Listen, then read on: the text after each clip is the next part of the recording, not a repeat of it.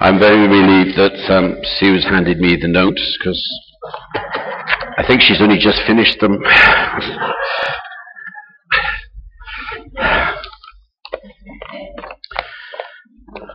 All right. You okay over there in the cheap seats?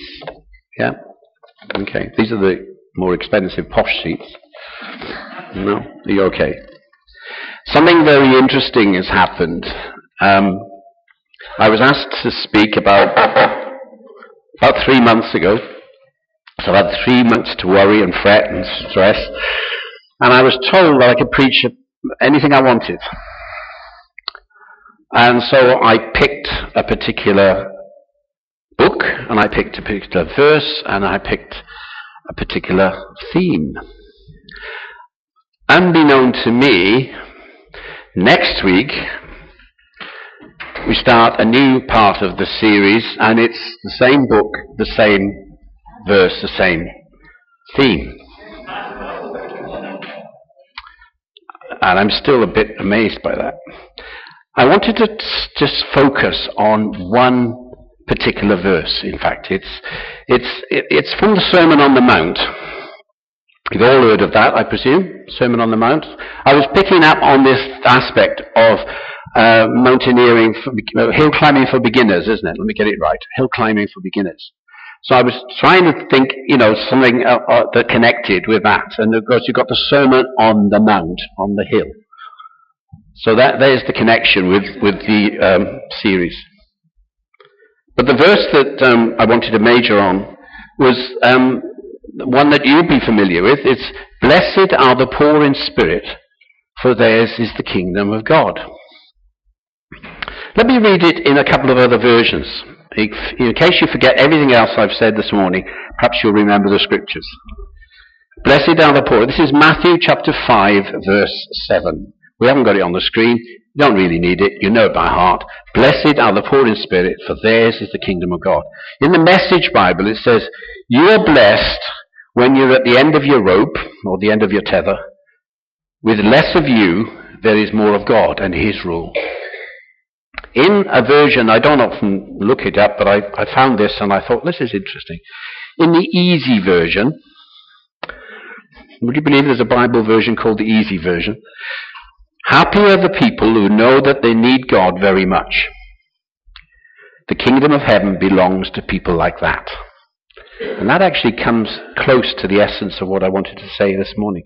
If you want to go in really deep, go into the Amplified Bible, because there it says, "Blessed or spiritually prosperous, happy to be admired, are the poor in spirit, who are devoid of spiritual arrogance, those who regard themselves as insignificant, for theirs is the kingdom of heaven, both now and forever." And each one of those versions picks up a little aspect of what I had in my mind. So over the last few weeks and months, we've been hearing about and appreciating mostly what people have been sharing from the pulpit about getting fit to climb, having the right equipment, knowing where we're going, who best to climb with, all about pacing yourself and finishing the challenge and getting where you want to be. All these aspects of hill climbing or mountaineering that can be applied to the Christian life. Yes?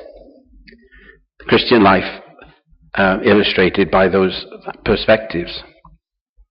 Today we're going to look at something that Jesus did whilst up a mountain, as I mentioned, or at least while on the hillside. Part of the sermon message preached by Jesus that we have come to know as the Sermon on the Mount, which includes the section which we call the Beatitudes. Have you heard of that name? Beatitudes? Yes? Now, what does beatitude mean? When a class of children was asked what beatitudes means, one bright spark said, it's what's going on in a bee's mind when he's planning to sting you. Another one said, the beatitude is how high a bee can fly. And he said, no, that's wrong. That's the bee altitude. I thought that was quite good, that one. And of course, maybe it's our attitude when we tell someone to buzz off. Beatitude. I'll get them out of the way first, I thought, and then get on with the proper message. But Jesus used the term, the meaning of Beatitudes is apparently is linked up with Latin and the Latin Vulgate, which doesn't need to bother us this morning. But it's about the meaning, it's about an attitude of great joy, happiness. Because Jesus goes on very early in this whole section to talk about, he said, blessed are. He uses that term 8 times. He uses it more than 8 times, but there are 8 actual Beatitudes. I'm sure the theologians will be checking up on that, make sure I got that right. But that's what I read in Google, so that must be right. There's 8 Beatitudes. But the word blessed, as spoken by Jesus, is used much more times. He was telling the people gathered around him how to live a genuinely happy life. He said, you can be happy if. And he said this over and over. And he gave them different aspects of how to live to be happy. Okay, let's just cover this other point. Where is it? Where was this mount? Does it matter? Apparently it's believed to be a hill in northern Israel on the Chorazim Plateau. Now I found a photograph of the hill, and I've got it in front of me now. And do you know what? I didn't bother to put it up there because it is so boring. It's just a green hillside, and in the distance there's the sea, which I presume is the Sea of Galilee. It might be the Mediterranean, I'm not sure, to be honest, but it doesn't really matter. It doesn't really matter where it is. They were out in the country, and presumably, if you go there today, you can find it because they've put up a load of signs for tourists. I think Jenny's out there now. I wonder if she's going there. We don't know. But if you are at all interested and want to find out, there is a 20-minute video on YouTube that you can watch, and it will prove where the Mount of Sermon on the Mount is. Who's up for that? No. Okay. Right. Well, we'll move on then. So it doesn't really matter where it was preached. Now, the thing I like to visualize when Jesus, we've all watched Jesus films, haven't we? But I like to try and visualize what I'm reading. And it says here that Jesus was near this hillside, or on this hillside, and presumably they were at the bottom. And Jesus then, it says, when he saw the crowd, he went up the hillside. And we all know with hindsight that he was preparing then to speak to them. Now, if you want to speak to people outside, or inside for that matter, just as I'm on a platform here, you raise the speaker up, and in our culture, we stand up. And if you were outside, and like John Wesley used to go around the country preaching, he would sometimes sit on his horse and preach. And other times he would stand on a box or a stile even, and he would get as high as he could so as he could project his voice so that maximum number of people could hear. So you've got this image now, haven't you, of Jesus going up this hillside so that he can preach to the crowd. And what does he do? He sits down. How would you feel if I sat down now and started to carry on preaching? If I was like... It's odd, isn't it? But those of you who are a bit theologians will know that in those days, the rabbi, when he spoke in the synagogue, would sit down to preach. He would talk. It was a little bit more intimate, I suppose, isn't it? He would come down almost to their level, as it were. And Jesus here was reflecting his position as the real rabbi. So we got this image now of Jesus up on this hillside, sitting down, and he starts to talk to the people. And he starts off with this so-called first beatitude. Blessed are the poor in spirit, for theirs is the kingdom of heaven. And that has always slightly confused me. Because when you think about it, as you were growing up, were you encouraged to be poor in spirit? In church, are you encouraged to be poor in spirit? No, we're encouraged to keep our spirits up, aren't we? Yeah? We're encouraged to keep our spirits up. We're encouraged to be confident, to be strong, to be bold, to stand up for yourselves. And there's Jesus saying, now, blessed are the poor in spirit. Now, he goes on, a bit later on in his message, to say even more contradictory things that contradict what is human nature. He talks about turning the other cheek when someone strikes you. Did you know that? If you're a Christian, if you sit here this morning and you claim to be a Christian, if someone smacks you on the mouth, you're supposed to turn the other cheek and let them do the other one. Do you like that? I don't.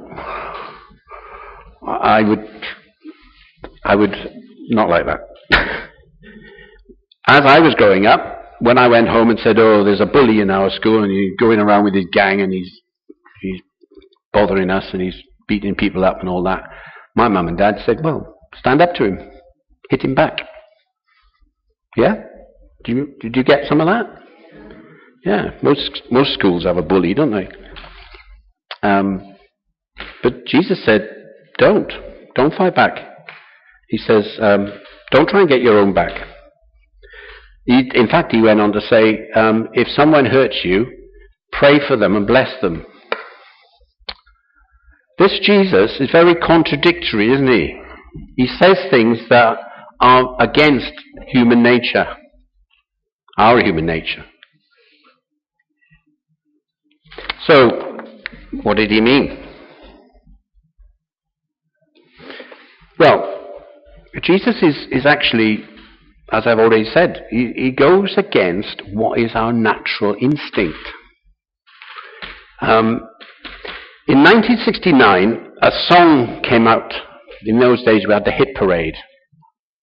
Who remembers the hit parade? The top 20 and all that? Yeah, we all aging ones remember that. Apparently it's still going, but it's all online now. I've lost track of that.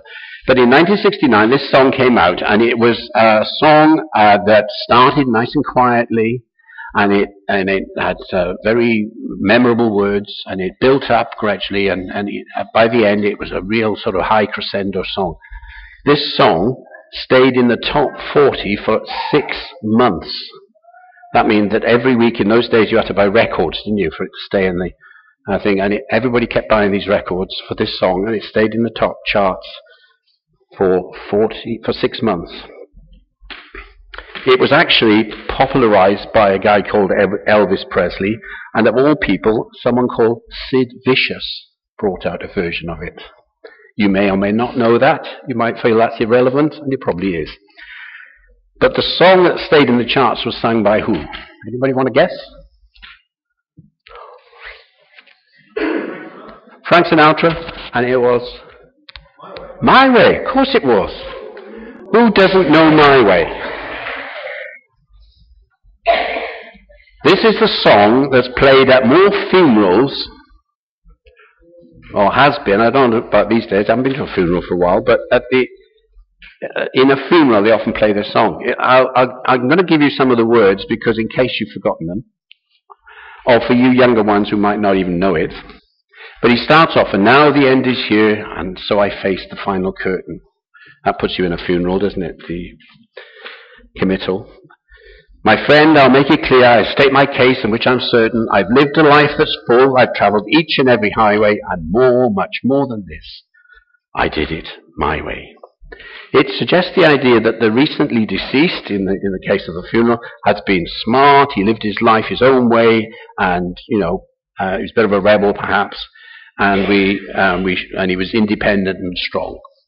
He goes on to say, regrets, yes, I've had a few, but then again, two-dimension. I did what I had to do. I saw it through without exemption. I planned each charted course, each careful step along the byways. And more, much more than this, I did it my way. And it's building now, the song's building. Do you all remember it? Now this is in your head, you'll be singing this for the rest of the weekend. He says, do it your own way. Even if you get it wrong now and again, doesn't matter. Do it your own way. Do not show any remorse. Never regret your life. This is what the song is telling us. Next verse says, yes, but there were times when I knew that I'd bitten off more than I could chew, but through it all, where there was doubt, I ate it up and I spat it out. I faced it all. I stood tall. I did it my way. Great words. Great encouraging words. Do it, get on with yourself. Even when you know it's wrong, don't admit to it. That's what it's saying. Never give in. For what is a man? What has he got? If not himself, then he has naught. Not to say the things that he truly feels, and not the words of someone who kneels. Let the record show I took the blows and did it my way. This is someone who says there is no one greater than yourself. I'm not going to kneel to anybody. I'm going to be self-reliant. There's no God. There's nothing greater. Don't be humble. Say what you like. Do it your way. Say it like it is. Take all the credit. That's the song that stayed in the charts for 6 months, and we loved it. Who would admit that at the time we all loved it? Come on, be honest. It's a great song. It's almost inspirational, but it's the complete opposite of the Sermon on the Mount. It's the complete opposite of what the Bible teaches us. It denies God. It denies everything that is God-like and the way God wants us to live. It expertly echoes the approach to our modern society. Do it your way. Don't do it any other way. Don't do it God's way. The Bible tells us to do it God's way.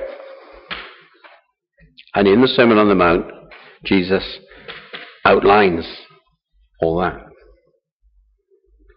The Bible tells us to recognize our faults and our failings. It calls them sins.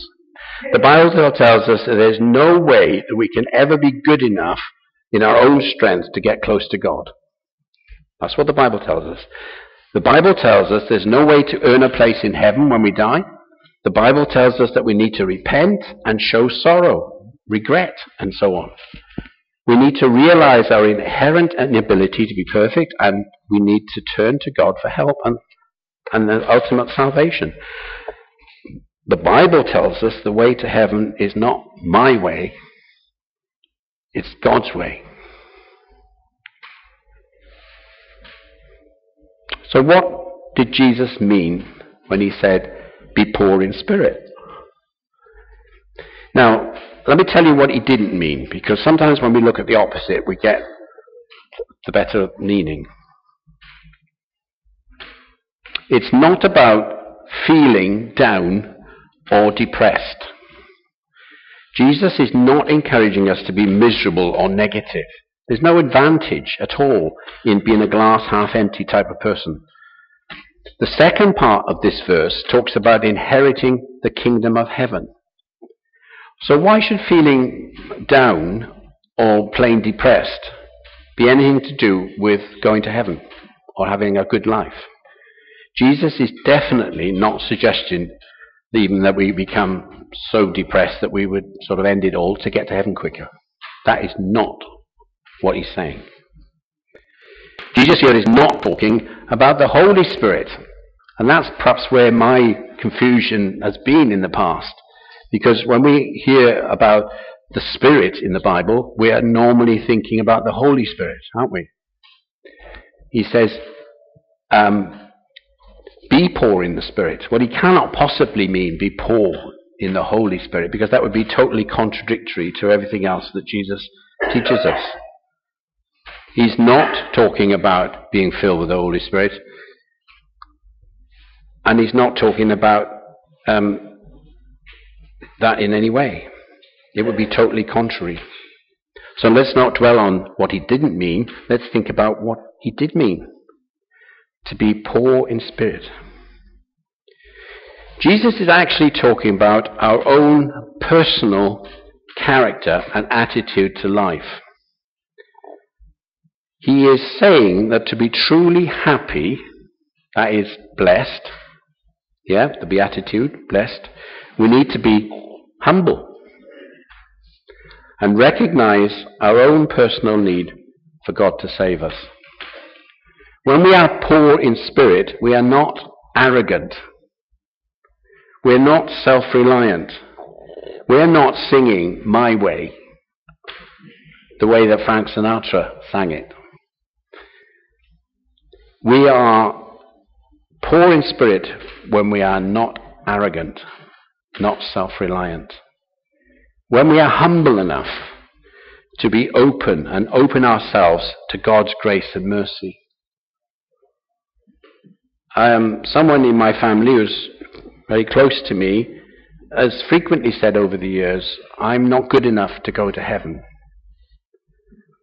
Because they fixated on this idea that they sort of believe in God, and they believe there's a heaven, but they fixated on this idea that if you live a good life, you can get to heaven. Like the weighing scales thing. If you do enough good, it will outweigh the bad. You may have, you may be aware of that sort of thinking yourself. But we can never be good enough. You've probably seen sermons where someone's come with a bottle of ink and a glass of water, and they say, this glass of water is like God, it's pure, clean, and this is us, and if you mix that into the water, it all goes black, doesn't it? And that's an illustration of you cannot mix bad with good and end up clean, as it were. Everything becomes bad. It's physically, eternally impossible for God to be mixed with anything bad and evil. But that's the amazing grace of God, that he came himself, lived as a man, experienced everything that man experiences, was tempted just like we are, went through it all just like we do, and still stood tall. And through it all, he did it his way. That's the way. God's way. When we are poor in spirit, we are not arrogant, not self-reliant. We realize the truth of us.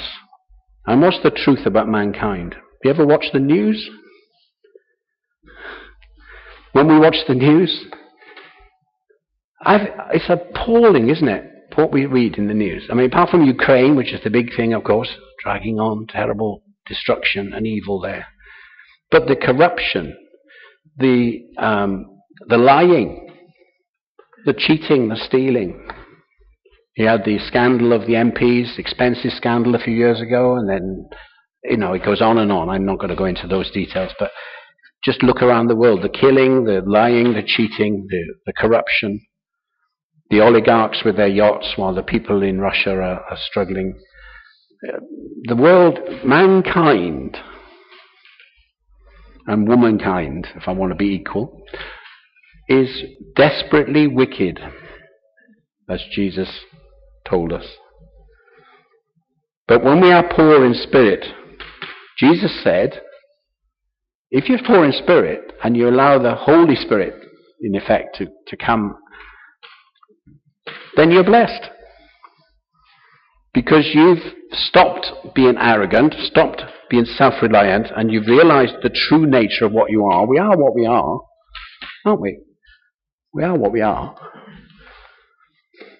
But if we give in to God, give in to Jesus, give in to the Holy Spirit's promptings, we can be transformed. We can be blessed. And we can be blessed now. He says, blessed are the poor in spirit, for theirs is the kingdom of heaven. This kingdom of heaven is not pie in the sky when you die. Kingdom of heaven is now. You could be in it now. Those of us who have already grasped this and are born again, as we put it, believe in Jesus, have trusted Jesus, and he is our Lord and Saviour, we have started eternity already. That's fabulous, isn't it? You're allowed, if you want, to smile or get excited or... Amen. Thank you, that's good. That's one. It's fantastic. Our eternity has already started. How we live that eternity depends on how much we grasp. We never stop learning, do we? We go on grasping. And I'm not going to go into the other Beatitudes this morning because each one will take at least an hour. And I understand that next week Barry's preaching and he's going to go through them all. So next week bring sandwiches and a thermos because he's going to be at it for a while. Blessed are the poor in spirit. We can grasp. And he was saying to the people there on the grass, if you are poor in spirit, you can be blessed because if you can get it, if you can grasp it, and then he went on to explain more and more, the kingdom of heaven is now. That's amazing. Kingdom of heaven is now. What is the kingdom of heaven? Is to be happy. The kingdom of heaven is a place of peace, joy, happiness, love, right here, now, on this earth, straight away. Those of us who can testify about accepting the Lord as your Saviour, I mean, my testimony, as I've shared this many times, is the night I gave my heart to the Lord in the back row of a church, about the same size as this, the peace that came into my heart and mind straight away was amazing. I immediately entered the kingdom of God. Immediately. Fabulous. That didn't mean all my worries, stresses, and all the rest of it left me. Life still had to be lived, but I was now in the kingdom of heaven. I wasn't dead. I was very much alive. It's where we experience true happiness. Someone the other day bought a lottery ticket for the Euro lottery, and apparently yesterday they claimed the prize and became one of the richest people in the country, this country. I wonder, at the moment, they will probably be incredibly happy. Wouldn't we all? If I was to win that sort of money, I'd give some of it to you. Not a lot, but I'll give you a bit. I'd be very happy. But when they look at the people who win these prizes, very often they find that a lot of them, not every one of them, but a lot of them end up blowing it, spending it on rubbish and wasting it, and end up poor. Money and wealth is needed. We all need that, but it's not the thing that can guarantee happiness. So,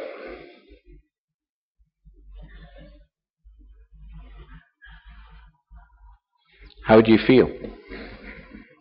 How are you feeling right now?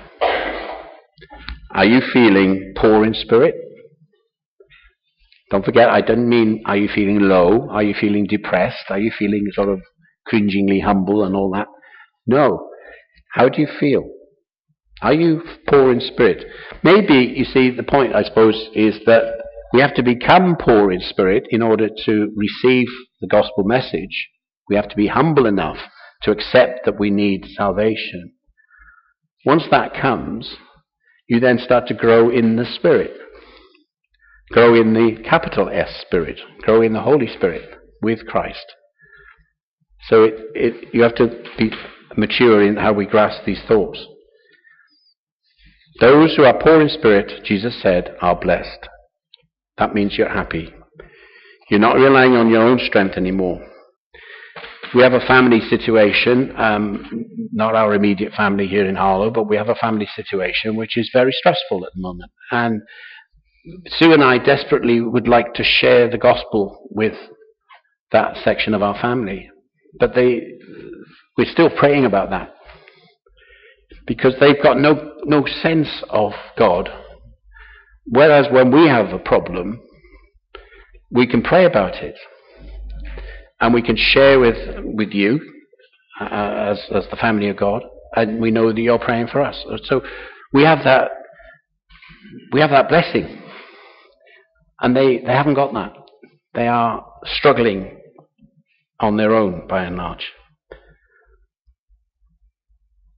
So how do we become poor in spirit? Well, I've already said, the start is to humble yourself. If you think you are good enough and you are doing enough good to get to heaven, you need to humble yourself. Because Paul, I think it was, wrote and said, all our righteousness is like filthy rags. It's not our righteousness. Doing good is great. You know, whatever you might be doing, helping your neighbour, going to the food bank, you know, working in a refuge, whatever you might be doing, being kind to everybody around you, it's all good. That's all good. But that does not earn your way to heaven. You have to admit your need for God. That's the second one. Humble yourself. Admit your need for God. We can't do it on our own. Pray for guidance. Come to God and say, please help me. He says, anybody who knocks the door, I'll come in. That's the picture we're given. And if you want to find out more, read the Bible. Just last week or the week before, we were encouraged on that line. Read the Bible. It's not called the good book for nothing. It's a good book. 66 good books, actually. Very good book. Read the Bible. Ask for wisdom. Ask for guidance. Spend time with others. It's very simple, really. Paul again encouraged us to not forsake gathering together. When you gather together, you encourage one another and help to support each other. We worship together. We learn together. We have jokes and make fun of each other. Some more than others. I'm not looking at anybody. But coming together. Because if you neglect something, it deteriorates. When I moved into our house 7 years ago now, we moved into Harlow. The house was fine, but the garden was terribly neglected. Shed was leaning over, another one was sinking in the ground. Very neglected. Now I've been having a go at it. The shed's leaning even further, the other one's fallen up. No. We need to maintain rather than neglect. So that's it. That's the message. Blessed are the poor in spirit. It's about our attitude. Is it going to be my way or is it going to be God's way?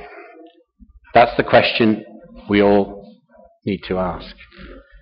I've summed it up with this sort of paraphrase, if you like, of that verse.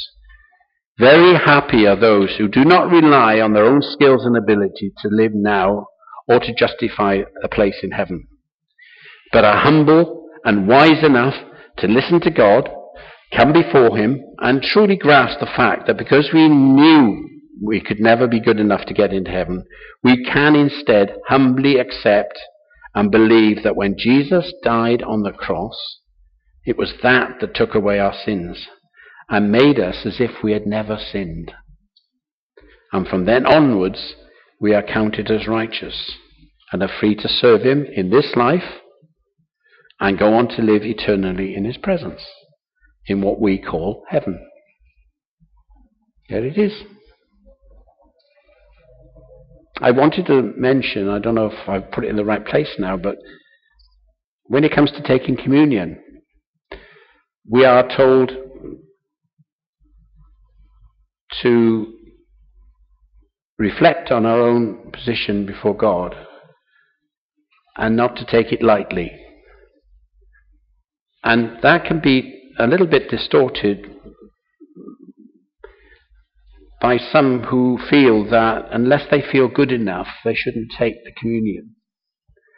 But that, in a sense, links to this, because if we feel good enough about our own self, how much are we relying on God?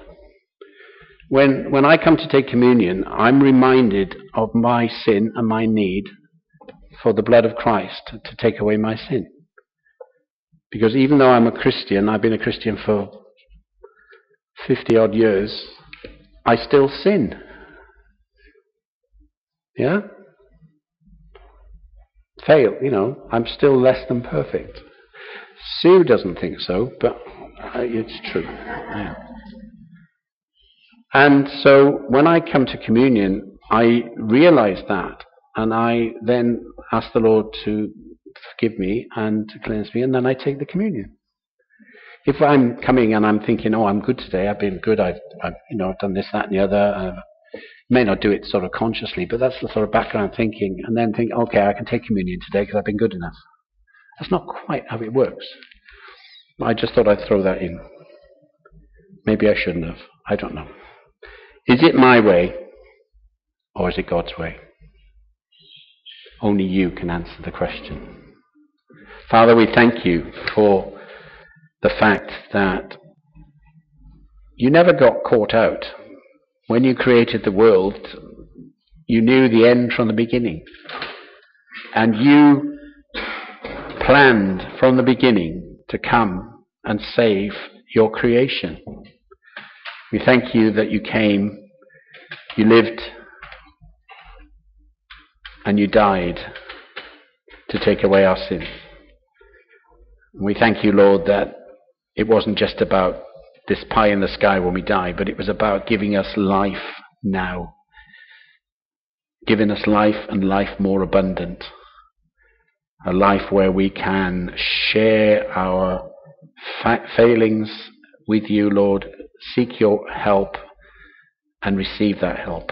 We thank you, Lord, that you're with us. We thank you, Lord, that you've enabled us to join the kingdom of heaven right now. We thank you, Lord, in Jesus' name. Amen.